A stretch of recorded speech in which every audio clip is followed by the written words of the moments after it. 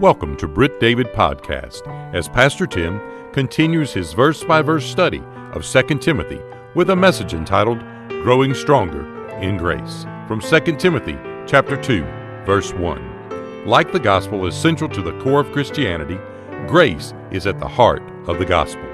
Yet, culture has had such an impact on the church, especially the American church, that we have lost the meaning of these words, gospel and grace. It's time we settle these issues. Here's Pastor Tim. We have made our way into 2 Timothy chapter 2. So we're all the way in chapter 2 now. We're not going to make it very far. In fact, when you look in that particular verse, you are struck already with the word therefore. Almost right off the bat, you find that word, and we know what that means. It always points us back, as you're reading through your Bible, you find the word therefore, you can ask the question, even though it's not good grammar, it's a good study pattern. What's the therefore? The therefore always points me back to something that was previously said, and you have to go back in the context to be able to discover exactly how far he wants you to go back. In this case, we're in chapter 2. Maybe he wants you to go all the way back to the very beginning of the book. Maybe to the beginning of that first chapter or that final paragraph or some of those things. I think in this particular case, he's taking us back to that passage that we studied last week as we were introduced to three specific people. Phygellus and Hermogenes, which if you need some help from this morning, they probably were Karens. And then you've got Onesiphorus, who's in there as a great contrast of different kinds of members. If you recall, as Paul's talking to Timothy through those things, he's saying to him, don't be like Phygellus and Hermogenes. And don't be dissuaded, don't be discouraged, don't be deterred by people like that. Instead, stay the course. Find somebody instead who's like an Onesiphorus. Find that person who to you is like a breath of fresh air, who comes alongside of you, encourages you, uplifts you, and just gives you some extra oomph to do the very thing that God's called you to do. So it's in that contrast, in that way of being able to say, don't be like this, do be like this, that Paul begins the second chapter by saying, Timothy, remember those guys we just talked about? And then you see the word you.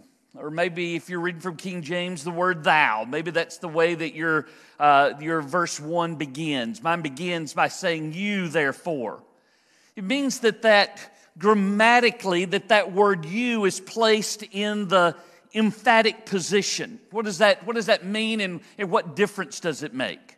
It makes this difference.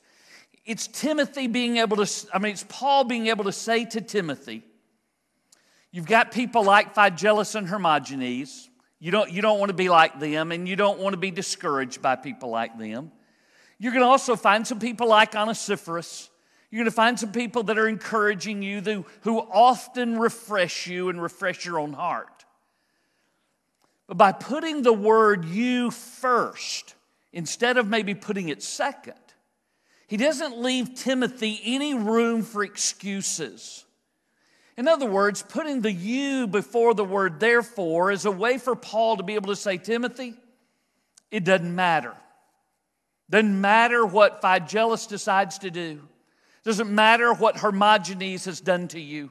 It doesn't even matter if you can find somebody like Onesiphorus or not. You must, and here's your primary verb in this verse, you must be strong. Be strong.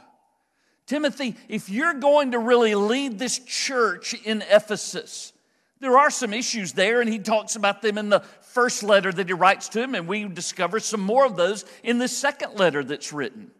There are going to be some issues that Timothy's going to have to face as the pastor of that church. And Paul's telling him to be strong. And he's saying, you've got some good folks and you've got some not so good folks. But it really doesn't matter, Timothy, when it really comes down to it. You can't blame Phygellus and Hermogenes for being ineffective.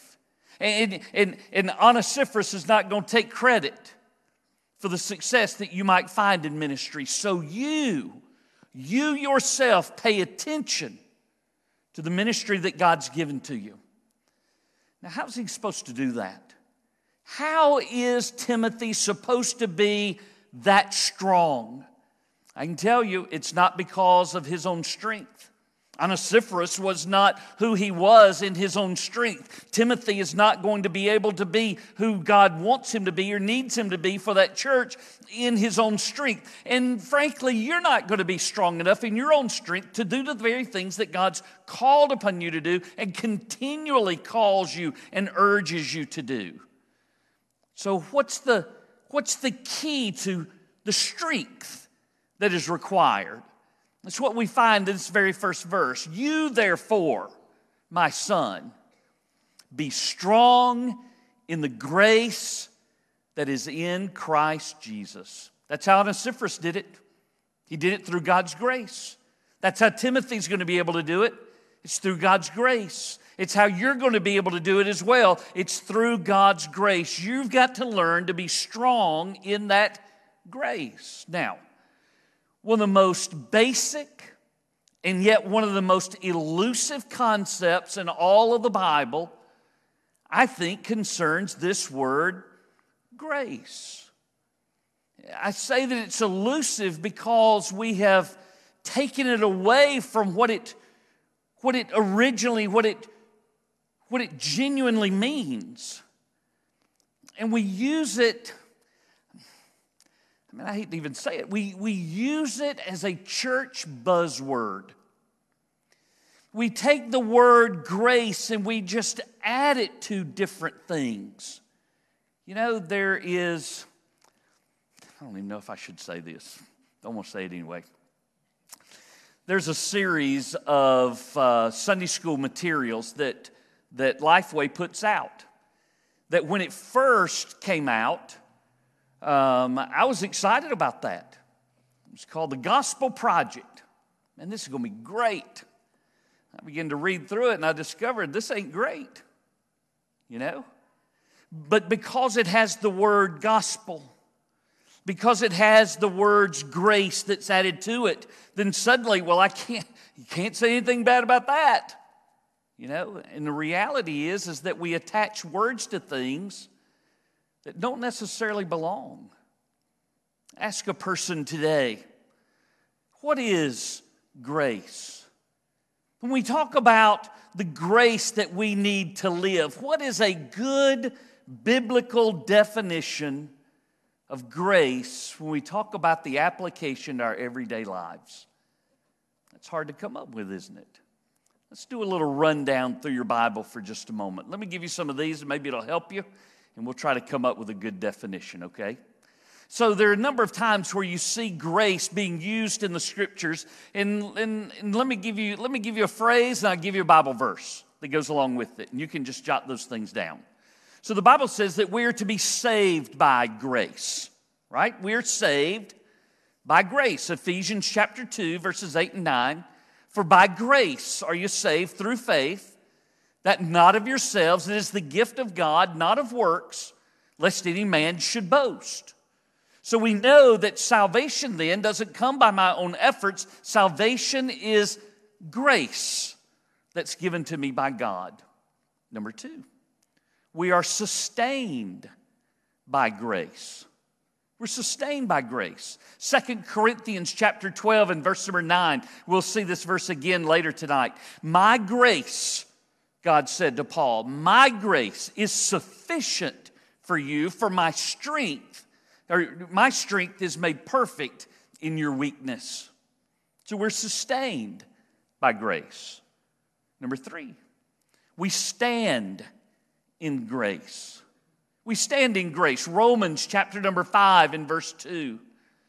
At the end of that verse says, through whom also we have access by faith into this grace in which we stand and rejoice in hope of the glory of God.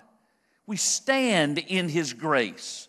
You're standing every single day. Your position before God is there by grace. Sticking with the book of Romans, I would give you this one, number 4. Is that where we are? We serve in grace.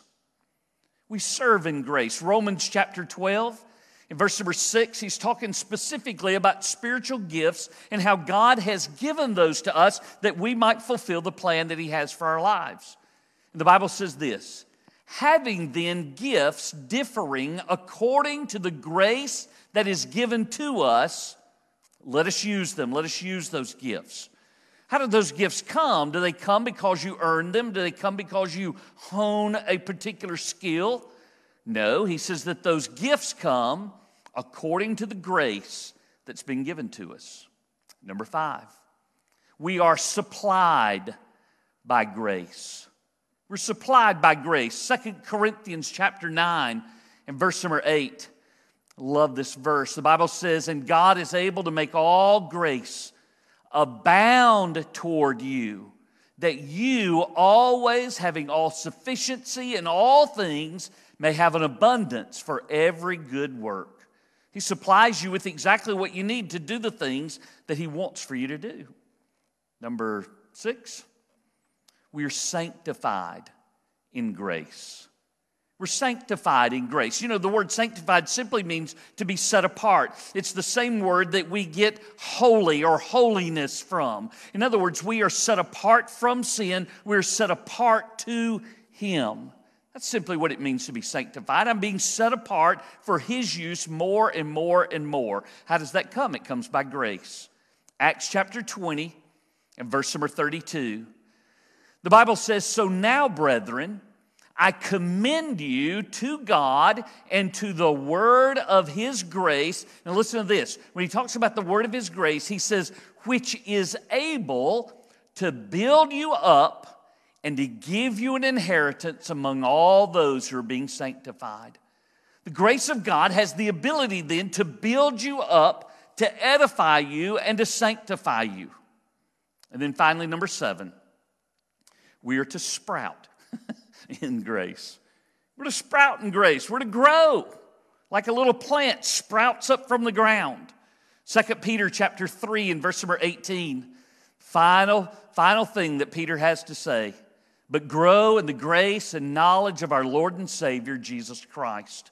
In fact, it is that exhortation that comes from from Peter, which is a parallel to what we read here tonight as Paul writes then to Timothy. Peter says, grow in the grace of our Lord Jesus Christ. Paul says to Timothy, be strong in the grace that is in Christ Jesus. That's where our strength comes from. That's where our ability comes from. So this kind of grace, the kind of grace that saves me, sustains me, that I stand in, that I serve in, that supplies me and sanctifies me and allows me to sprout or to grow stronger. What is that? How do you come to a definition of faith? I'm going to string one out for you tonight, okay? Because sometimes we'll just kind of, you've probably heard preachers use the acronym for grace, God's riches at Christ's expense. That's really good. I mean, it's encouraging to see, but that's not really a definition, is it? God's riches at Christ's expense is good and it's clever, but I want a definition, something I can really work with. So a few weeks ago, I gave you this definition of grace. I said, grace is God giving to us what we do not deserve, right? But it was using that kind of definition in opposition to the definition of mercy. If grace is God giving to me what I don't deserve, mercy then is God not giving to me what I do deserve. It's a great comparison, and as far as that goes, that's a pretty good definition of it. I think we could go a little bit further than that. Maybe you've heard the definition of God's unmerited favor. I think if you're going to boil a definition down to its finest point, that's a pretty good one. It is God's unmerited favor or God's unmerited kindness that's given toward us. So if I stretch it out, I would say that it's God's unmerited favor maybe extended to us. It's something that is offered to us. Let me take you back. I'll give you a few more verses here. The very first time that you find the word grace in the Bible is in the book of Genesis. It's in Genesis chapter 6 and verse number 8. He's talking about Noah, and the Bible says, but Noah found grace in the eyes of the Lord. And then similarly, in the very next book, in the book of Exodus, in Exodus chapter 33 and verse 12, speaking to Moses, God says, I know you by name, and you have also found grace in my sight. Now, the first time that you find it in the book of, in the New Testament, it's in the book of Luke. It's Luke chapter 2 and verse number 40, and there it's talking about Jesus of all people. It's talking about Jesus as a boy, and it says that he grew and became strong in spirit. He was filled with wisdom. And then it says this, and the grace of God was upon him. So as I look through those passages, it's something then that is found, or something that is gained, something that is garnered, something that has been extended to me and I have now received. So grace then is something that I receive into my life. If it's his unmerited favor, his unmerited kindness, then it's something that is offered that I take. So we would call that then a gift. And that's a good word, because gift and grace are often found parallel in the Scriptures. In fact, you'll find a number of times this phrase that grace was given. Grace was given, as if it is then some kind of gift. And I like the parallels that I see between the words gift and the word grace. For example, if you're talking about a gift or if you're talking about grace, neither one of those things require anything in return. You don't give somebody a gift that you might receive a gift. You don't receive grace that you might then extend grace. Now, should you extend grace? Absolutely. But that's not the requirement for the receiving of grace. Again, both grace and a gift are free to the recipient. Doesn't cost you anything whatsoever. Thirdly, once they're given, either a gift or grace, both of those are yours to keep. You don't have to give it back. You don't have to go exchange it. Both of those, both gifts and grace, incur a generous and a voluntary exchange. In other words, it's voluntary that somebody would give you a gift. It's voluntary then that God extends his grace to us. And both of those require something generous on our behalf. And then, like we mentioned a while ago, both are unmerited. In other words, you don't do anything to earn a gift. You don't do anything to earn grace. Those things are given to us simply because we're loved. You get a gift because you do something for somebody. That's a reward. You receive a gift because somebody loves you enough to give you that. We get gifts and we get grace from God because he loves us.